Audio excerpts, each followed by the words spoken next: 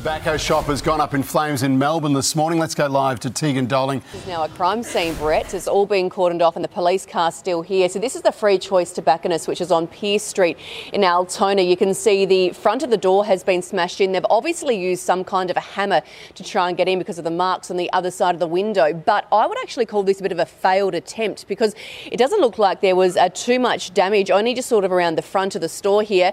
They did give it a crack though, because as my cameraman will show you, there is a couple of jerry cans that have been left at the front of the store. And I think the reason that you would call this a failed attempt is because there is a 24-hour gym and Anytime Fitness just across the road, and it's believed that early morning gym goers actually watched this all unfold.